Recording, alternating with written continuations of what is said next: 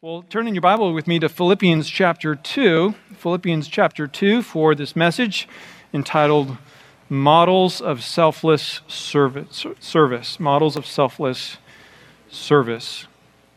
Today we're going to cover a large section which will bring us finally to the end of chapter 2.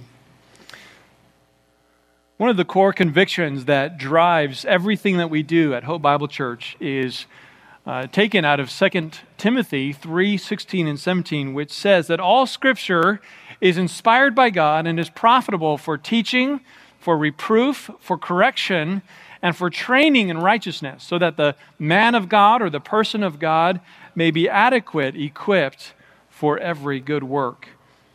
This is true of every portion and passage in Scripture, including our text for today, which on the surface seems like it's just a little more than Paul conveying his plans and who he's sending and the decisions that he's making about his ministry partners. In this text, Paul is not giving any theological instruction or ethical wisdom or addressing problems or deficiencies in the church. Nevertheless, it is a profitable text, and it's profitable in that it gives us the opportunity to learn from the examples of faithful servants of Christ. Learning from examples of servants of Christ is a key part of discipleship. In fact, later in chapter 3, verse 17, Paul says, "Brethren, join in following my example and observe those who walk according to the pattern you have in us." This is discipleship. A discipler is not just someone who has a conversation about spiritual truths with another person. A discipler is someone who models what it looks like to imitate Christ to someone who they are seeking to grow in Christ. And so after giving the instructions that he has in chapter 1, verse 27 to chapter 2, verse 18, and even though Paul gives us the supreme example of the Lord Jesus Christ, of that kind of selfless attitude that we need to cultivate toward one another, it helps to have models who can show us what it looks like to live like and for Christ, even as we are sinners saved by grace. And so what Paul does in this passage, chapter 2, verses 19 to 30, is talk about himself and talk about two other men in a way that enables us to make observations about them and learn from their example.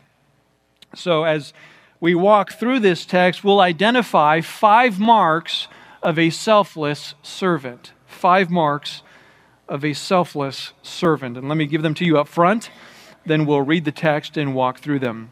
5 marks of a selfless servant. First of all, we'll observe that a selfless servant is concerned for the welfare of others.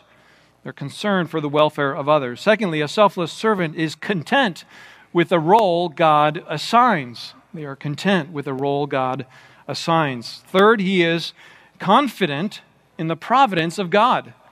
A selfless servant is confident in the providence of God. And fourth, a selfless servant cares for the sorrows of others. He cares for the sorrows of others. And finally, as a result of those 4, a selfless servant is commendable for their sacrifices. Let's read the text and then we'll walk through it. Follow along as I read Philippians chapter 2, verses 19 through 30. The Apostle Paul writes, "But I hope in the Lord Jesus to send Timothy to you shortly, so that I also may be encouraged when I learn of your condition. For I have no one else of kindred spirit who will genuinely be concerned for your welfare. For they all seek after their own interests, not those of Christ Jesus. But you know of his proven worth, that he served with me in the furtherance of the gospel like a child serving his father. Therefore, I hope to send him immediately as soon as I see how things go with me. And I trust in the Lord that I myself also will be coming shortly. But I thought it necessary to send to you Epaphroditus, my brother and fellow worker and fellow soldier, who is also your messenger and minister to my need, because he was longing for you all and was distressed because you heard that he was sick. For indeed, he was sick to the point of death. But God had mercy on him, and not only on him, but also on me, so that I would not have sorrow upon sorrow.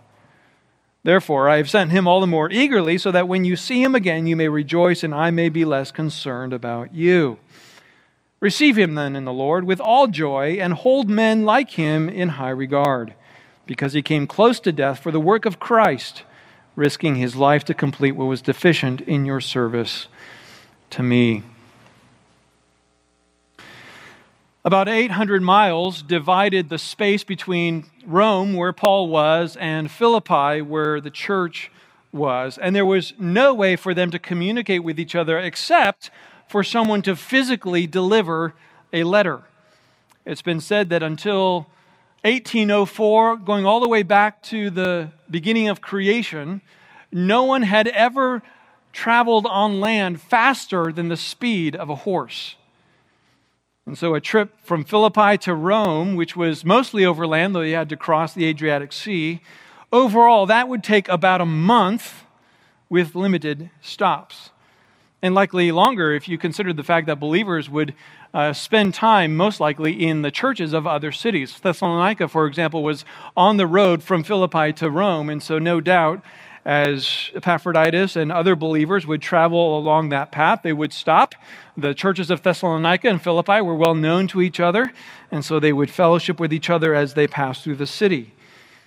So as Paul was deciding how to send this letter to the Philippians, he was thinking about the time involved. It would likely be a month, maybe two, depending on various factors that it would take to get it there. If he sent someone like Timothy that he'd like to get back, it would take 2 to 3 months, if not longer, to go there and back again. And he also had to think about how that time frame related to his own situation, being on house arrest. You see, being a prisoner in Rome was not like being in jail today. Today, you would have all of your needs met. You would have food. You would have clothing, even if it was just one thing that looked the same every day. You would have various activities, perhaps a library. In Paul's day, the Romans provided nothing for the sustenance of their prisoners. And especially being on house arrest, Acts 28 tells us that Paul was renting his own quarters in addition to the basic needs of food and provision that his friends would have to provide privately. Not to mention, by the way, his legal case, which had to be dealt with. So his friends needed to supply for his needs, both legal, financial, and his daily provision of food. And so Paul was not only thinking about how do I get this letter to you, who should I send for that, but also who do I need to keep here to minister to my needs? Add to this, thinking about who to send, because no communication was possible between Paul and his representative, he had to choose someone who would fully represent Paul. Unlike ambassadors today who can always call back to the home country to say, hey, what should I do in this situation? Whoever Paul sent had to operate completely on their own, and so Paul had to trust them fully. Imagine how destructive it would be if Paul chose someone who could get the letter there well enough, but their character and their conduct contradicted everything that he wrote in the letter. So the sensitivities of their situation, Paul's deep love for the Philippians, require him to choose selfless servants. And rather than just say, I plan to send Timothy later, but for now I've sent Epaphroditus and move on with his letter, he goes into a detailed explanation of who these men are so that the Philippians can appreciate who Paul is sending and understand his thought process and his decision. And so with that in mind, the first mark that we can observe of what a selfless servant is that a selfless servant is concerned for the welfare of others. They are concerned for the welfare of others. Look again at verses 19 to 21. He says, "But I hope in the Lord Jesus to send Timothy to you shortly, so that I also may be encouraged when I learn of your condition. For I have no one else of kindred spirit who will genuinely be concerned for your welfare. For they all seek after their own interests, not those of Christ Jesus." If you recall at the beginning of this letter, Paul includes Timothy as a co-sender. And back in chapter 1, verse 1, Paul says, Paul and Timothy, bondservants of Christ Jesus. He does this not because Timothy is a co-author necessarily, though he probably was writing down as Paul was dictating the letter. But he does this for two reasons. First, Timothy is well known to the Philippians. In fact, every encounter that we know of that Paul had with the Philippians, Timothy was there also. And it's possible that Timothy had more encounters with them apart from Paul. And so Paul wants them to know that Timothy is of one mind with him in everything that he says in the letter. And the second and related reason is because Timothy, as he says, will be coming later. And so Paul wants them to have in their mind that we're going to be accountable to Timothy when he comes because of what's written in this letter. When Paul first entered the city of Philippi about 10 years before the writing of this letter, Timothy, along with Silas and others, were walking alongside him. And although, as we know, the well-known account of how Paul and Silas were thrown into prison and the earthquake and all of what happened there, even though that was true of Silas and not Timothy, Timothy was every bit as invested in the ministry of the church there. In fact, when Paul was in Ephesus in Acts 19, he sent Timothy and Erastus into Macedonia, which is the region where Philippi was, to conduct ministry on his behalf. Again, that's probably one of those times when Timothy was engaged with the church apart from Paul. When it was time for Paul to leave Ephesus, he himself went into Macedonia, met up with Timothy and Erastus and others. They conducted ministry in various churches and ultimately in Philippi, out of which they sailed to other places. So Timothy was not just known to the church of Philippi, Timothy himself knew the church and had that same affection between them that Paul and the church of Philippi had for one another. This makes Timothy a prime candidate to send, but not yet, as we'll see in a moment. I want to emphasize the concern that Paul and Timothy have for this church. Notice how he says there, but I hope in the Lord Jesus. This is like saying, if the Lord wills, I hope to send Timothy to you. Again, though we know that Paul sends Epaphroditus back with this letter, and even though he has confidence that the church will respond well to his letter, Paul still wants to know the outcome of the situation. He's not a judge who just hands down a decision, has no relationship to the people involved, or has complete disinterest in what are the outcome of the decisions that they hand down. As we've noted in the past, there's a deep love between Paul and the church of Philippi, and so he's deeply concerned what their condition will be months from now as they receive this letter and apply the truths that are in it. Their welfare looms large on Paul's heart. And Paul says in 2 Corinthians 11 that along with all the other suffering that he's experienced, he daily feels the weight of anxiety or concern for all of the churches. That would no doubt be true, most of all, of the church of Philippi, who loved and supported him more than any other church. In our day of modern communication, we have the saying, no news is good news, right? And we have the ability to send a text or make a phone call just to confirm that there's nothing of concern. Well, in Paul's day, you couldn't send that text. You couldn't pick up the phone. And so no news was just no news. Paul had to wait month after month just to find out what was going on in the church. And if things were going horribly wrong, it would take that much longer for him to respond via letter or visit them if he ever got out of prison. And so in writing this letter, Paul hoped to send Timothy as a follow-up because of his deep concern for the welfare of the church. All things considered, Timothy was the only qualified candidate that he could send who shares Paul's concern for the beloved church. You notice in verse 20, if you look there, that he says, "For I have no one else who is of kindred spirit, who will genuinely be concerned for your welfare." They are both equally concerned for the welfare of this church, not just because of their investment in the past, but because of their connection to the people themselves. In fact, the word concern there is the same word that's often translated anxious or anxiety. In fact, if you look over chapter 4, verse 6, Paul commands them, be anxious For nothing, that's the same word. But in everything, by prayer and supplication with thanksgiving, let your requests be made known to God.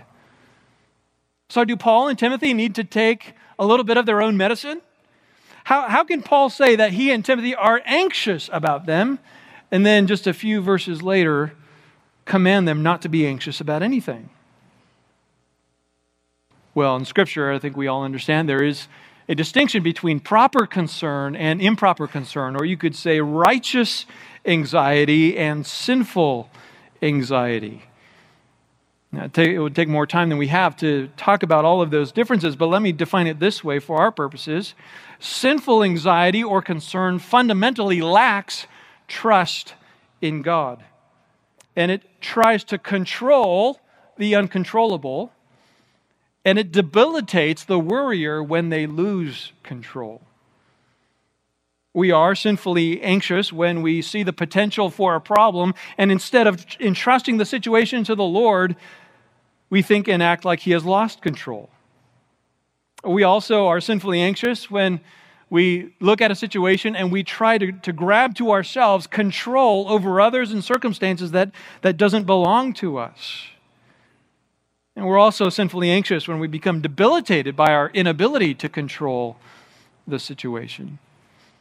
In the case of Paul and Timothy, they are well within the bounds of appropriate control here. In this letter, Paul describes the prayers that he prayed for them in chapter 1, demonstrating his fundamental trust in the Lord. He also provides godly instruction for them, which is well within his responsibility and authority to do as an apostle. And he repeatedly tells them about the joy that he has and calls them to rejoice as well. So he is not at all debilitated by his concern. So their concern for the church is a godly concern. But we can also say that it's a godly concern because it's based on the interests of Christ. Did you notice that in verse 21? For they all seek after their own interests, not those of Christ Jesus. By implication, what we are concerned about for you are the interests of Christ Jesus. When you want for someone what Jesus wants for them, you can be sure that your concern is a godly concern.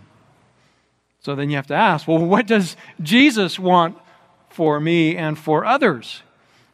Well, as we've seen, He wants our sanctification, that we would work out our own salvation with fear and trembling. He wants our unity, that we would walk together in love. And He wants our joy, that we would delight in the things that He delights in. We've seen those in those first two chapters. So this is what Paul is concerned for them. He wants their sanctification. Both he and Timothy want their unity and their joy. But again, note how Paul contrasts himself and Timothy with others. Again, he says in verse 20, "For I have no one else of kindred spirit." And in verse 21, "For they all seek after their own interests." For one who normally praises his fellow workers, this sounds like he's throwing them all under the bus. Is that what Paul really thinks of those who are around him, ministering to him, serving him? After all, Luke, who wrote the book of Acts, is with him, as well as others who care for him, not to mention the believers in the city of Rome, who he praises highly if you read chapter 16 of the book of Romans.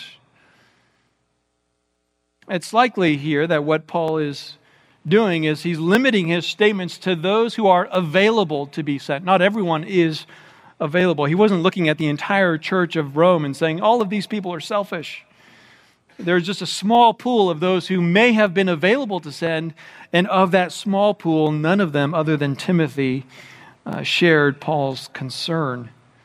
After all, as a historian, Luke himself, who again was with Paul, he was more of a secretary, just documenting what the Lord was doing through Paul. He wasn't necessarily a representative that Paul would send to other places. And we don't know who the others would be, but whoever they were, there is a little bit of a apostolic chiding in these words. It's clear that Timothy was not the only one other than Epaphroditus who could technically go. He was just the only one who was like-minded with Paul. and whom Paul trusted to have the Lord's interests at heart. Imagine yourself. You're there working with Paul, ministering day by day, bringing him food, helping him out with whatever his needs were. And then you learn that he didn't choose you for an important assignment because he says your concerns are not the Lord's concerns. You're more concerned about your life than you are about the Lord's kingdom. That would sting, I would think. Concern about our lives and the things of this world have the direct result of limiting our usefulness to Christ and our effectiveness in His kingdom. Even within the realm of God's sovereignty, we can hinder the kingdom by prioritizing temporal concerns over eternal concerns. And the selfless servant of Christ is one who is concerned for the welfare of others as an expression of seeking the interests of Christ. This is really what Paul commanded back in verse 4, isn't it? He said there, do not merely look out for your own personal interests, but also for the interests of others. So looking to the interests of others and the welfare of others is what we're all called to do. And Paul and Timothy model for us what a selfless love of the brethren looks like. Well, a second observation we can make about a selfless servant is that they are content with the role God assigns. A selfless servant is content with the role God assigns. Look at verse 22. But you know of his proven worth, that he served with me in the furtherance of the gospel like a child serving his father. We've already taken note of Timothy's relationship to the church of Philippi, so we understand why they've observed his provenness. They've seen him behave faithfully in their midst. But beyond that, they probably know about Timothy's reputation and other things that he had done for Paul outside of their interaction with him. In fact, Paul first encountered Timothy in a city called Lystra, as recorded in Acts 16, which is really just months, perhaps, before they went to Philippi. Timothy was the son of a Christian Jewish mother whose husband, a Greek, was an unbeliever. And by the time Paul met him, Timothy already had a good reputation among the churches in Lystra and Iconium. And so Paul discerned that he would make a good ministry partner, brought him onto his team. Timothy served Paul both in ministry of the word activities as well as in working to support Paul financially.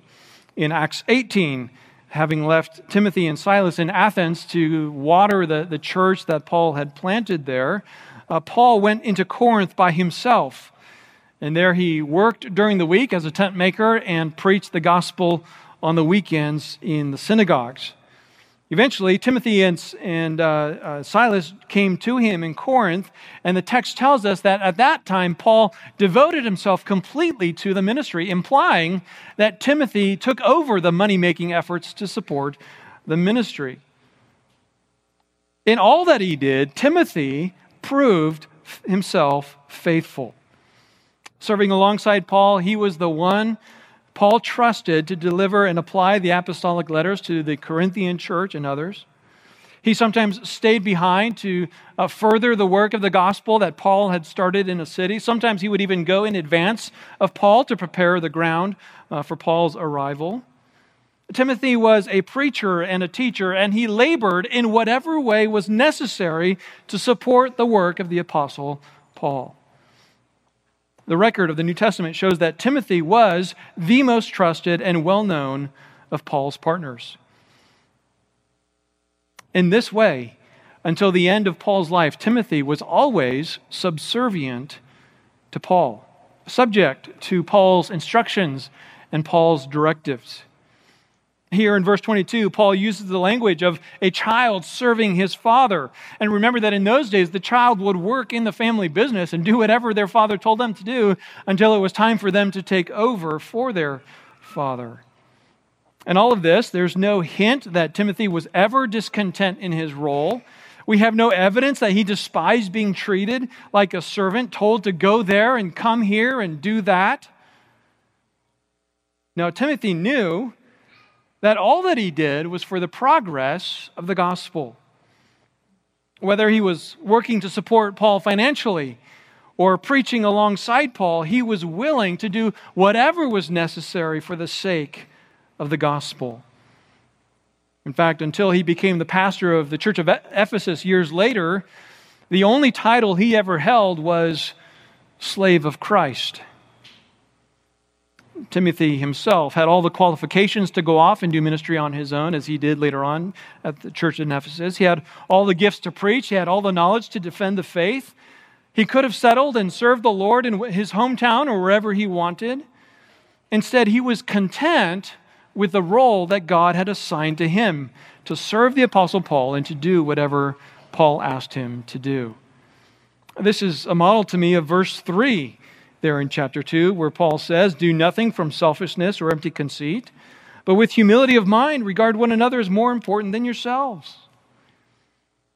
Timothy had no selfish ambition. He didn't seek his own following. He wasn't trying to build up his own glory. He considered Paul as more important than himself, and he served faithfully as God had assigned him to do. Sometimes we can look at the gifts and abilities of others and have a gift envy, if you will, and wish we could do what others can do. Or we look at others who have the opportunity to serve in certain ways and think, I should be able to do that. In these and other ways, we can be discontent with the role that God has assigned to us.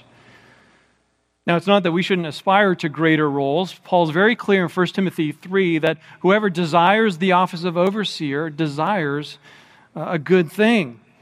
So ambition is not necessarily a bad thing, but when we're discontent with our current position, even bitter in our own current role, when we can't benefit from the ministry of others because we think we should be the ones doing that, that is when there's a problem. And so Timothy here models for us how to be content and to serve faithfully no matter what role God assigns to us, knowing that no matter what role we have, we are serving the Lord. And the Lord rewards His people not on the basis of what role we have or what results from our ministry, but He rewards us on the basis of our faithfulness to accomplish the task He's assigned to us. So a selfless servant is first concerned for the welfare of others, is second concerned or content with the role God assigns. A third observation we can make here is that a selfless servant is confident in the providence of God. Is confident in the providence of God. Look at verses 23 and 24. Paul says, "Therefore, I hope to send him immediately as soon as I see how things go with me. And I trust in the Lord that I myself will also be coming shortly." Paul here is confident in the providence of God. Though he has an idea of what will happen, certainly he has his own plans that he is making. He doesn't know the future, which is why he has to wait before he can send Timothy. But he is confident nonetheless. And there are times, unlike Paul's situation, where we are completely in the dark as to what is about to happen. But even then, we can be confident in the Lord, knowing that He is going to accomplish His good purposes in our situation. Now, when Paul says here in verse 23, "As soon as I see how it will go with me," he doesn't mean as soon as I see whether or not I'm going to live or die. Right? When we studied chapter 1, verses 19 and 20, we saw that Paul is confident that he's going to be released. He really has no doubt that he's going to win this legal battle. The word trust in verse 24, "I trust in the Lord that I myself will also be coming shortly." It means to be convinced. But that doesn't mean he knows when it's going to happen. He doesn't know how it's going to happen. He doesn't know, for example, if the Romans are going to lay down some punishments for him like the Jews did to Peter and John and the apostles in Acts 5 before they let them go. He doesn't know if he's going to be released immediately at any moment. He just doesn't know. And until he knows, he can't make long-range plans, nor can he send Timothy, his trusted partner, away for long periods of time. But listen, instead of fretting about the future, Paul trusts in the Lord, as it says in verse 24. He knows that the Lord is in complete control and the purposes of God are being worked out perfectly. So whatever is going on in the halls of justice in Rome, God's will is being done on earth as it is in heaven. That is Paul's confidence. He conveys the same confidence in his last letter, 2 Timothy, which was also written in Rome, but years later. At the end of that letter where he knows he's going to lose his life, he says this: "At my first defense, no one supported me, but all deserted me. May it not be counted against them. But the Lord stood with me and strengthened me so that through me the proclamation might be fully accomplished, and that all the Gentiles might hear, and I was rescued out of the lion's mouth." Now, interpreters are divided as to whether Paul is referring to his first imprisonment, wherein he wrote the book of Philippians and other letters, or is he referring to the first trial of that second imprisonment? It's not clear what he means there, but what is clear is that Paul is confident in the providence of God. He said, "The Lord stood with me, so that through me the proclamation might be fully accomplished, and that all the Gentiles might hear." So even though his situation looked dire and he was abandoned by his friends, the Lord used it to accomplish his good purposes, and Paul knew that's what the Lord was doing. Again, that's the confidence that Paul has here in Philippians 2. He doesn't know exactly what the Lord is doing or will do, but he trusts in the Lord that everything will work out in a way that will enable him to visit them in the near future. We all need to develop this kind of confidence, don't we? When life goes sideways, it's so easy to jump to the conclusion that everything is falling apart. We're like Israel in the wilderness, that whenever they hit a bump in the road or wherever they met resistance or hit a trouble that they didn't know how they were going to get out of, their instinct was to cry out, "We're all going to die." And though you and I might not say those words out loud, what we might say in our heart or out loud is, "What am I going to do?"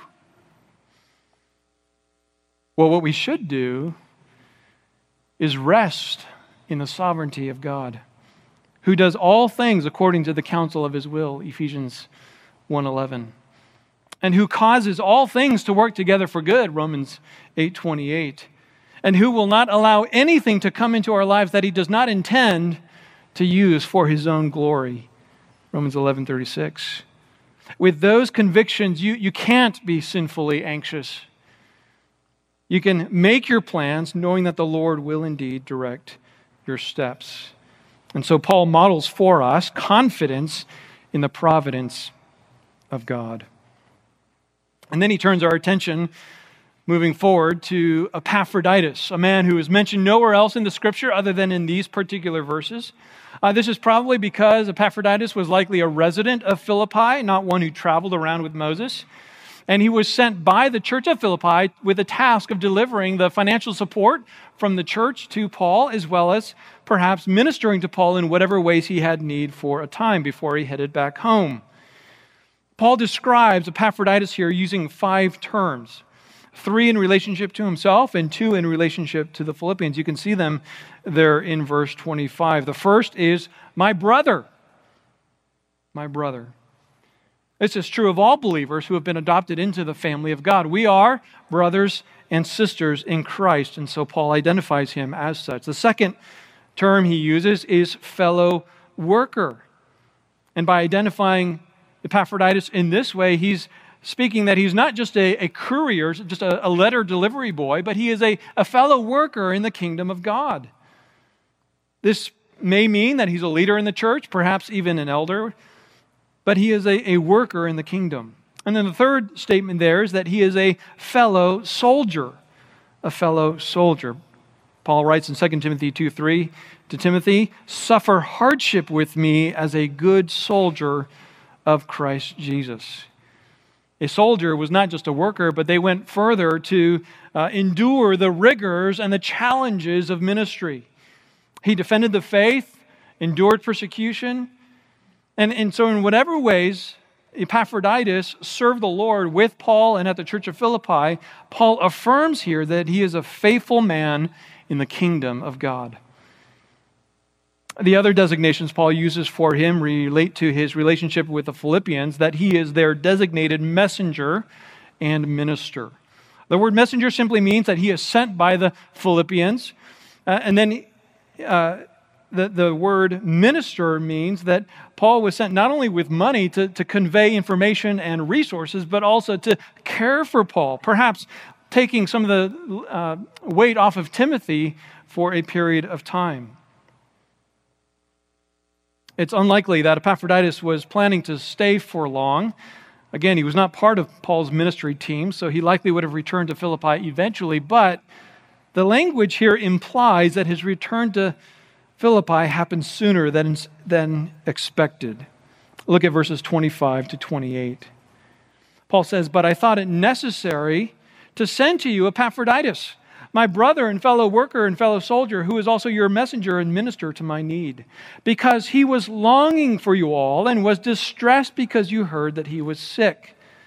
For indeed, he was sick to the point of death, but God had mercy on him, and not only on him, but also on me, so that I would not have sorrow upon sorrow. Therefore, I've sent him all the more eagerly, so that when you see him again, you may rejoice, and I may be less concerned about you." This is where we can pick up our fourth mark of a selfless servant, namely that a selfless servant cares for the sorrows of others. A selfless servant cares for the sorrows of others. I confess to you that if I had the opportunity to travel and spend some time with Paul, I would want to spend as much time as I possibly could. Epaphroditus, though, cared about the sorrow he assumed his brothers and sisters at the church of Philippi had upon hearing that he was sick. So he was not just willing to leave Paul earlier than expected, but he was eager to leave Paul and get back home so that he could relieve the concerns that they had about him. Based on what Paul says here, it's not clear when Epaphroditus got sick or what kind of sickness it was. Did he get sick while he was on the way to Rome or after he had arrived in Rome? We're not sure. It's perhaps likely that it was on the way that he got there, but for so far along that he couldn't turn back.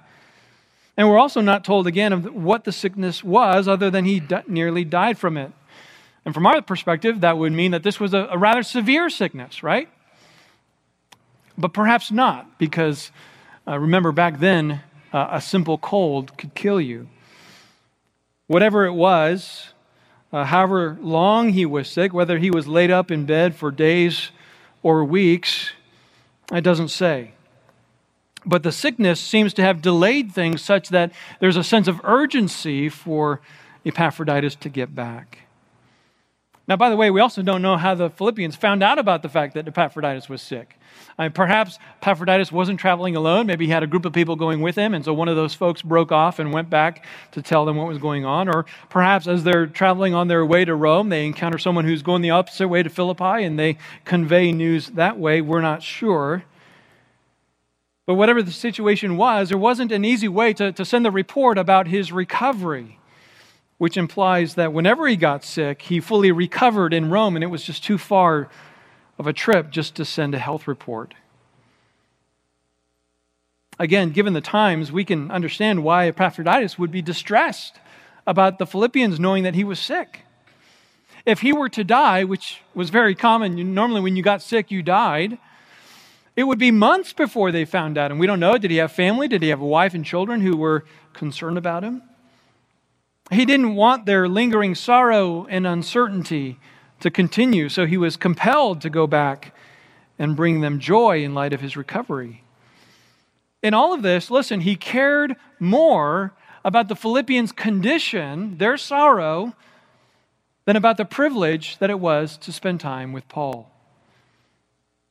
For his part, for Paul, no doubt he could have used Epaphroditus in a variety of ways. He clearly appreciated him and trusted him, but he too was concerned about the Philippians. And he decided that they needed him back more than Paul needed him to stay. In keeping with the theme of joy, Paul wanted to see their concern for Epaphroditus turn to rejoicing at God's mercy. And so again, in this way, we see Epaphroditus and Paul modeling for us, looking out for the interests of others above their own. You can imagine that it would have been counted a great privilege for Epaphroditus to be selected to take the letter to go to Paul with the finances. He no doubt would have looked forward to that. But that excitement of serving the Lord in that particular way soon was overshadowed by the care for the Philippians that he had. We might say in our day that he was people-oriented, not task-oriented. And so we can learn from this the priority of ministering to people above achieving our ministry plans. Sometimes we can get so focused on fulfilling the plans and desires that we have for ministry that we ignore the spiritual needs that are festering in those around us. Those of us who are in spiritual leadership are certainly susceptible to this. We can elevate the accomplishment of goals and projects and activities over the spiritual health of the people. We can be so concerned that things are getting done that we ignore the spiritual problems in people's lives. And so Paul exemplifies here that not that we have to be the ones to meet every need. Paul himself didn't have the ability to do that, but we have to be equipping the saints and releasing them to care for those in need. So may the Lord help us be more like Epaphroditus and Paul, who loved the Philippian church and cared for their sorrow above their own personal interests. Well, the final mark of a selfless servant is this. A selfless servant is commendable for his sacrifices. A selfless servant is commendable for his sacrifices. We've seen that a selfless servant is concerned for the welfare of others, is content with the role God assigns. A selfless servant is confident in the providence of God, cares for the sorrows of others, and finally, a selfless servant is commendable for their sacrifices. Look at verses 29 to 30. He says, Receive him then in the Lord with all joy, and hold men like him in high regard, because he came close to death for the work of Christ, risking his life to complete what was deficient in your service to me. We saw the example of Christ in verses 5 to 11, who humbled himself. And as a result of humbling himself, the Father exalted him above every name. And following that pattern, Paul urges the church of Philippi to exalt Epaphroditus in a manner of speaking. The word high regard there, hold him in high regard, is the idea of being valued or being distinguished, considering someone as a distinguished person or a highly valued person, an MVP, if you will. Some might think it odd. Why does Paul even have to say this to them? Wouldn't they appreciate Epaphroditus and all that they've done on their behalf for Paul? I don't think so. What Jesus said is true. A prophet is not without honor, except in his own hometown and in his own household.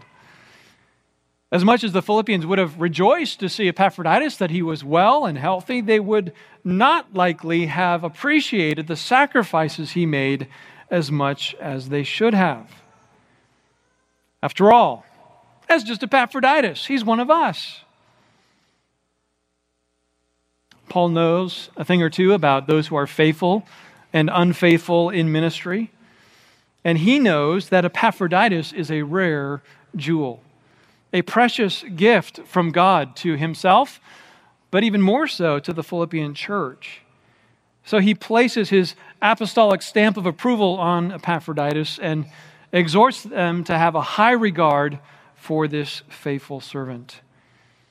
Now note the last phrase there in verse 30. He says, risking his life to complete what was deficient in your service to me. What was deficient in their service? Just this, personal touch. They had sent money, but they themselves couldn't be with Paul. Paul certainly appreciated the resources that they provided, but he missed their faces and their hugs and their laughter and the conversation and the prayers that they could share together. And that's what Epaphroditus was able to provide. Even in his suffering, Epaphroditus ministered to Paul in ways that the Philippian church could not.